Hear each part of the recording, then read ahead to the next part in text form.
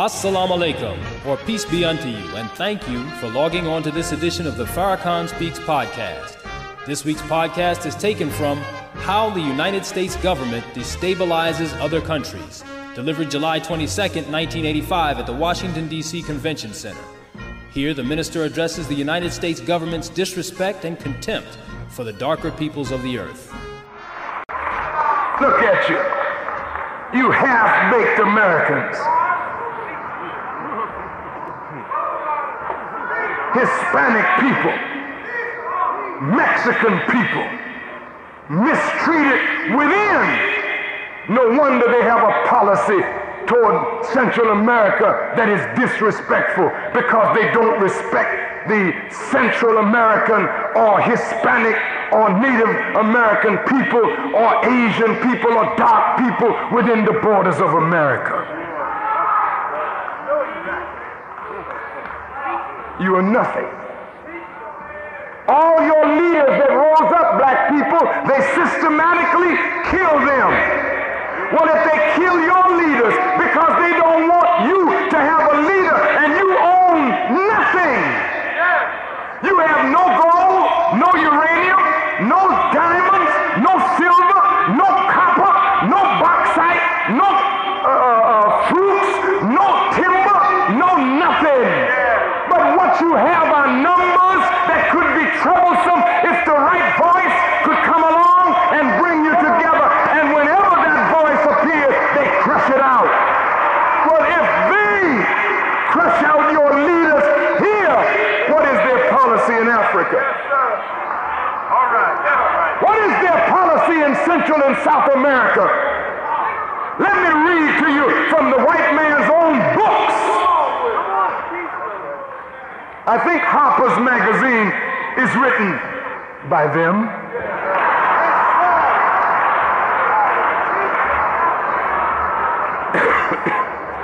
I'm almost finished.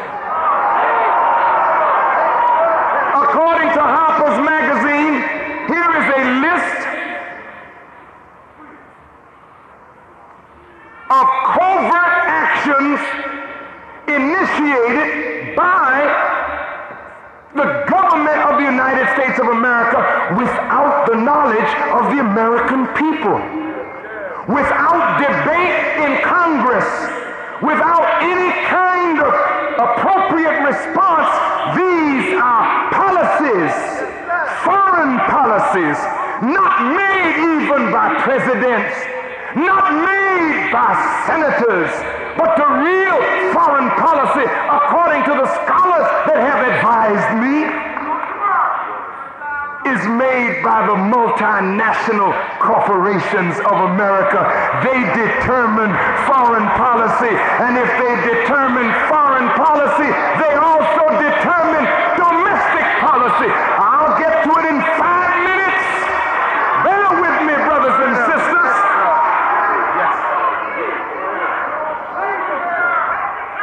Look at 1963. An attempt to assassinate Fidel Castro, unsuccessful. Murderers in the White House. Dominican Republic, they organized a military coup to overthrow the government of Juan Bosch, successful. In South Vietnam, in 1963, they precipitated conditions leading to the assassination of Diem, and they were successful. In Ecuador, they overthrew the government of Carlos Julio Arosemena. They were successful. In Iraq, they provided financial and military assistance to Mustafa Barzani to establish independent Kurdistan. They were unsuccessful. In Chile, they provided $20 million to Eduardo Frei to defeat Salvador Allende in the election. They were successful. In Uruguay, Peru, Brazil, Dominican Republic, they trained the police and intelligence personnel in assassination and interrogation techniques to help defeat opposition. They were unsuccessful. In the Congo in 1964, they provided financial and military assistance to defeat the rebel forces loyal to Patrice Lumumba and Patrice Lumumba, who was elected by the people, showing you it ain't got nothing to do with democracy, for Lumumba was democratically elected. Are you listening? This is your America. In South Vietnam in '64, they attempted to eliminate the Viet Cong political infrastructure through more than 20,000 assassinations in a program called the Phoenix Program, and it was partially successful. This is from their magazine, taken from the Freedom of Information Act. These are written in their manuals. These are murderers and butchers in the name of government. Listen. In North Vietnam, sabotage and ambush mission by U.S. Special Forces personnel and Nung tribesmen. In Laos in '65, sabotage and ambush mission operating Shining Brass and Prairie Fire. These are the names they give their wickedness. In Indonesia in 1965, President Sukarno, the one who organized the Bandung Conference, which rejected all Europeans and brought together all the dark people of the planet, they organized propaganda campaign to overthrow Sukarno government. They precipitated conditions leading to the massacre of more than 500,000 Indonesians, 500,000. According to the Indonesians, they said it was nearly 1 million people that the CIA had killed in Indonesia. Oh, brother, the list is long. But in Chile, they organized the campaign of assassination, propaganda strikes, and demonstration to overthrow the government of Salvador Allende, ending in Salvador Allende's assassination. It is America that put in Pinochet. Are you listening? In Angola, they provided military assistance to forces trying to defeat the popular movement for the liberation of Angola during the Angolan Civil War. Notice they are against popular movement. Why? Because the popular movement are for the good of the masses, and this 10% of the bloodsuckers, the multinational bloodsuckers of poor people, these are the real culprits behind America's foreign policy. In Jamaica, they organized in 1976 a military coup to overthrow the government of Michael Manley. In 1976, they supported attempts, 3 of them, to assassinate Michael Manley.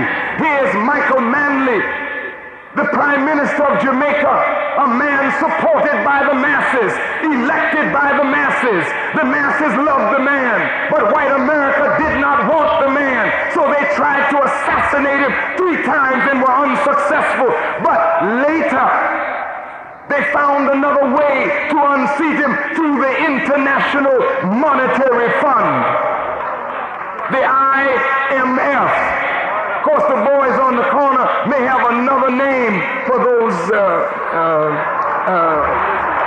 initials, you know. What happened back there? Listen now, in Grenada, they attempted to organize a coup to overthrow the government of Maurice Bishop in 1980. In Dominica, they provided financial support to Eugenia Charles in her bid to defeat Oliver Serafin in Dominica elections. And when the CIA brought Miss Eugenia Charles into power, it was then Eugenia Charles who came and stood by President Reagan and said that she called for America's intervention into Grenada. Can't you see? It is white people setting up black people for the good of white people Joseph Child's re-election, they gave her money to pave the roads in Grenada, and so the multinational corporations continue to suck the blood of the masses of the people. In Nicaragua, they recruit, train, and equip anti-Sandinist forces for sabotage and terrorist incursions into Nicaragua. In Suriname, 3 attempts to overthrow the government of Colonel Desi Bouterse. In Guatemala, they organized a military coup to overthrow the government of Angel Guevara. In Chad, they provided military assistance to overthrow the government of Goukouni. In Libya, they orchestrated campaigns of economic pressure, propaganda, and military maneuvers to destabilize the government of Muammar Gaddafi, and they also organized an effort to assassinate him. This is the CIA. Now in Iran, they overthrew the government of Mohammad Mossadegh, and they, America, placed the Shah of Iran on the throne so that the multinational corporations could get the oil out of Iran at a cheaper price. They have been working in Africa, and let me say, beloved, they have known that the famine was coming in Africa for over 10 years. They have been warned that the famine was coming. They knew it, and they did nothing about it. Here, when the Russians invaded Afghanistan, America under Reagan, I believe, under Carter, put a wheat embargo so that they would sell no wheat to Russia. Under Reagan, they lifted the embargo. While in the Sahel, people were hungry, they were selling wheat to their number one enemy, Russia, allowing black Africa to starve and to die in the desert. We are the world. We are the children. Under Carter, food aid to Africa was 36% of what the Africans needed. Under Reagan, it was cut in half to 18%. They recognize that they don't have to drop bombs. Just create conditions that exacerbate natural conditions and let people die by the millions. And now 150 million black people in Africa are threatened with famine. And do you think that America has no culpability in this? Let me read to you from what their eminent scholar says about what the government is doing. You got a minute? Yes, sir. Look, don't worry about work tomorrow. You're going to feel so good when you go to work, you may float into your job like you have been in a party all night long.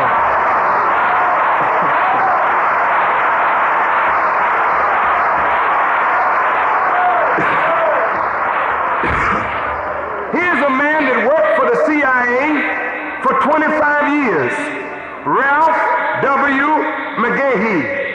He's stationed in Japan, Taiwan, Thailand, the Philippines, and Vietnam. He worked as a case officer on covert operations. He's the author of a book called Deadly Deceits, My 25 Years in the CIA, and listen to what he has to say. Mr. Chairman, he's talking to Senator Moynihan. I believe that CIA covert operations, whether paramilitary or not, have helped to destroy democracy around the world. By means of these operations, the CIA has replaced popular governments with brutal, murderous, U.S.-controlled military dictatorships that torture and kill their own citizens. So whether they involve paramilitary actions, political interventions, propaganda campaigns, or other kinds of deceptions, covert operations are all all designed, listen, covert operations are all designed to benefit U.S.-based multinational corporations that expropriate, take out the national resources of so-called target countries.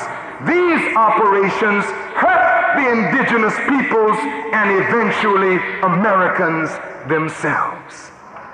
Now here is a white man that worked for the CIA that recognizes that the government of the United States is wrong.